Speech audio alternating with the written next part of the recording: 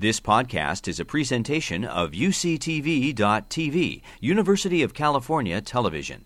Like what you learn? Help others discover UCTV podcasts by leaving a comment or rating in iTunes.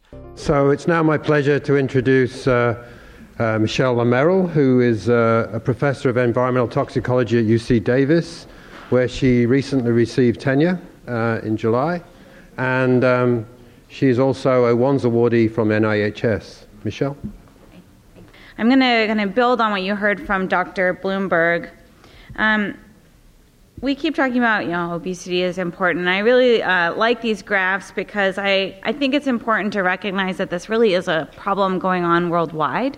And really, I like to think of obesity as a malnutrition disease, which is the way many people think about it. And you can see from these graphs that both in adults and in children throughout the world, in both developed countries and developing countries, have an increase in obesity. And what they're seeing is during the economic transition from being kind of in development to being developed, that there's a trend towards going from an undernourished to an overnourished state. And so that the malnourishment really isn't going away. Why is this happening? We talk about diet, we talk about exercise. We know that, for example, Dr. Woodruff this morning brought up that it's happening too fast to be explained by genetics. So those lines started going up only within 1 or 2 human generations, right? And we don't evolve quickly enough to have some new genes arise that are conferring this additional risk. So we're really thinking about the environment, right? So what about the environment beyond food and exercise? We've talked about stress quite a bit, and of course, now we like to talk about exposome. One of the ways that I think about this is I do research where I ask questions about what's going on in humans, and then I try to understand if these associations that we're seeing in humans are really causal by doing things in my lab experimentally. And so one of the things that I've done is worked with this study called the Child Health and Development Study. And so basically, this is a really interesting study where from the late 50s into the mid 60s, basically every woman who arrived at Oakland, California, Kaiser Permanente, who was pregnant and seeking care for their pregnancy was enrolled in this study. So it was originally about 15,000 women and their unborn babies. And you can imagine that logistically, it's very difficult to follow all of those people up that are born from this study. But I took advantage of the fact that the person who ran this study had a grant to look at breast cancer, which I'll touch on again a bit later. And so she had a number of women who were in their 50s that were being tracked, that were born from this study, where we could then look at other questions besides breast cancer, at least in these women. And so what we did is we took 500 of these samples that were collected, these blood samples that were collected in the 1960s from these pregnant women, and we measured about 24 different environmental chemicals in these samples. And I asked the question, are any of these chemicals associated with obesity in these women who are in their late 40s and 50s? And so what I found among all of them was the pesticide DDT. And so this is a picture here of Jones Beach in 1942. This was around the time that we started using DDT. And I honestly can't tell you now how many times I've given presentations and had people approach me and tell me that they too played behind the DDT truck. So this is a child over there running behind the spray, because isn't it fun to run in sprayed water and liquids when it's hot out, yeah? So it was banned in the U.S. in 1972, so you can imagine there's this window of susceptibility that really started in the 40s and maybe ended in 72 for a lot of the people who are at least born in the U.S., where they might have this heightened exposure due to this heightened risk of obesity due to this prenatal exposure. So probably many of you start thinking about the book Silent Spring when you hear the word DDT. And one of the things that I would like to point out and how I think about Silent Spring is is today's silent spring may be actually migrants. So we've talked about different populations that have increased vulnerability today, and one of the things I haven't yet heard brought up is migration. But often migrants, especially if they don't have citizenship yet, are voiceless and so are of higher vulnerability. There's also a lot of stress, of course, associated with migration. Why did they leave their country? There's the stress of poverty if they're a poor migrant, or if they've come to a place of new opportunity, which of course the U.S. is famous for. They transcend perhaps their social class. It's actually considered very stressful to have class transcendence. And so there's all this layering of social dynamics that really haven't been explored yet, but that are kind of embedded in this, what I'm about to tell you. So some of the highest levels of DDT that have been measured recently are actually in South Asians living right here in the U.S. So through a collaboration I have with a UCSF professor and Dr. Alka Kanya, and then Dr. Martin Smith, we've done this study to look at South Asians who have been in the U.S. for, at times, decades, throughout all ages of adults, have an increased risk of obesity, diabetes, and fatty liver. Now, what's really shocking about this is these high levels. What do I mean by that?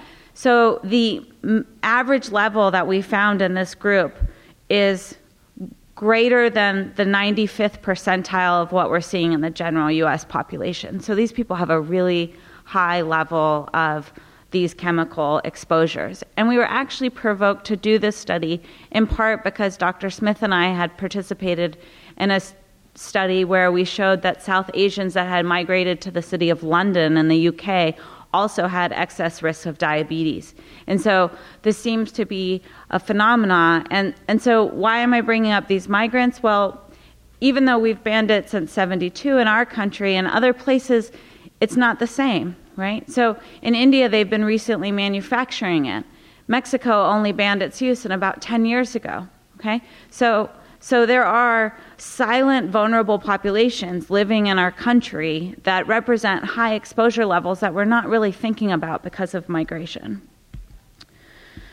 So maybe you're not one of those people and it's not your problem. Well, it turns out that DDT is metabolized into something called DDE. And this concept of silent spring and moving through the food chain is not just isolated to birds and trees and some ecosystem that doesn't relate to you, right? Because we're all living things. We eat living things, right? So they bioaccumulate up the food chain, and DDE is a more persistent chemical, and so it's found ubiquitously in our environment, including in our food. And if you eat animal fat, it's going to be at a higher concentration because these chemicals that linger tend to be fat soluble and they like to stick around with fat, which means they're in your fat, okay? So the majority of people that get tested in the most recent national survey have levels of DDE in their bodies, okay? And they did, we heard a question about regional exposures. In this most recent survey, they found that the levels in the western part of the U.S. were consistently higher than those in the other areas of the U.S. that are part of this national survey.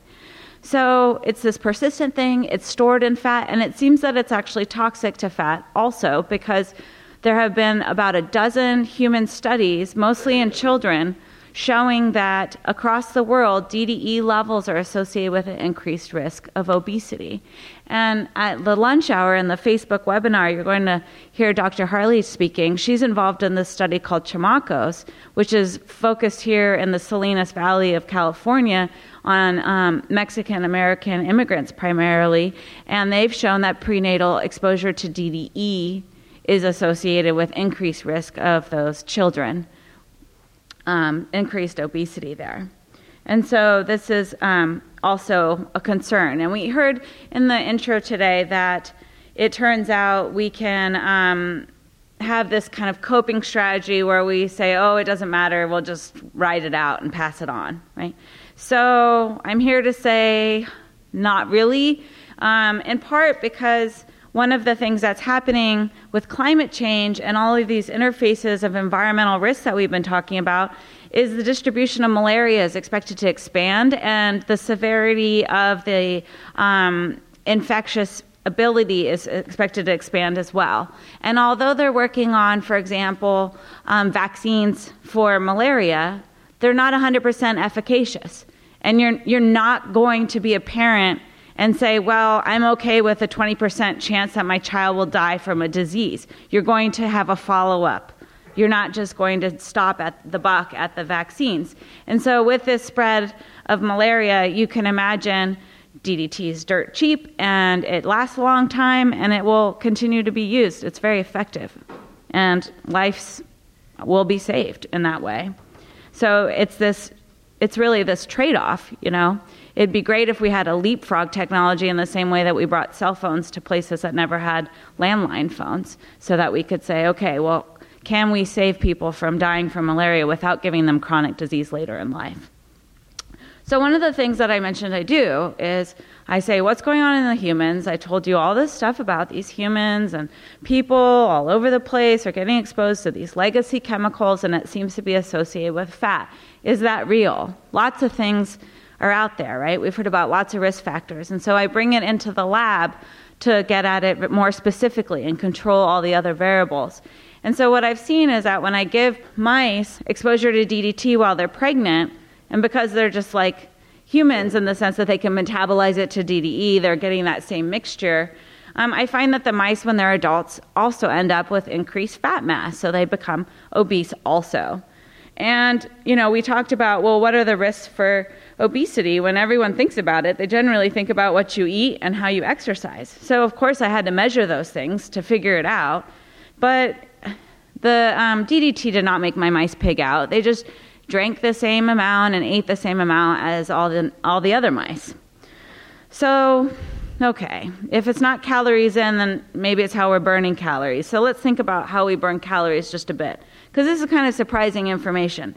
We sit around thinking about, oh, let's solve our obesity by exercising more, right? But you can see from this pie chart that only 20% of the calories we're burning each day are burned by physical activity. And even if you're super active, maybe that number goes up to 25. But it's not a dominant way in which we burn calories. The majority of the calories we burn are just to keep us alive, to keep us warm. It's called thermogenesis. There's a reason we call it burning calories. And so we looked at this, okay? So there's this thing called indirect calorimetry, and you can do it in humans, you can do it in mice, you can do it in anything. And basically what happens is you put them in a gas-tight chamber, and you measure how much oxygen's going in and how much carbon dioxide's coming out. We all know we breathe oxygen, right? So you can do some math and then come up with an energy expenditure equation. And you can see here that the DDT-exposed mice, this is 6 months after they were done being exposed, have a drastically reduced energy expenditure. But it turns out that these mice are not lazy either. So they're not picking out and they're not lazy. There's lasers in the cage, and we can measure every movement they make and really get a good grasp of that. That's just not it. So then we had to figure out, well, what's left? It's metabolism.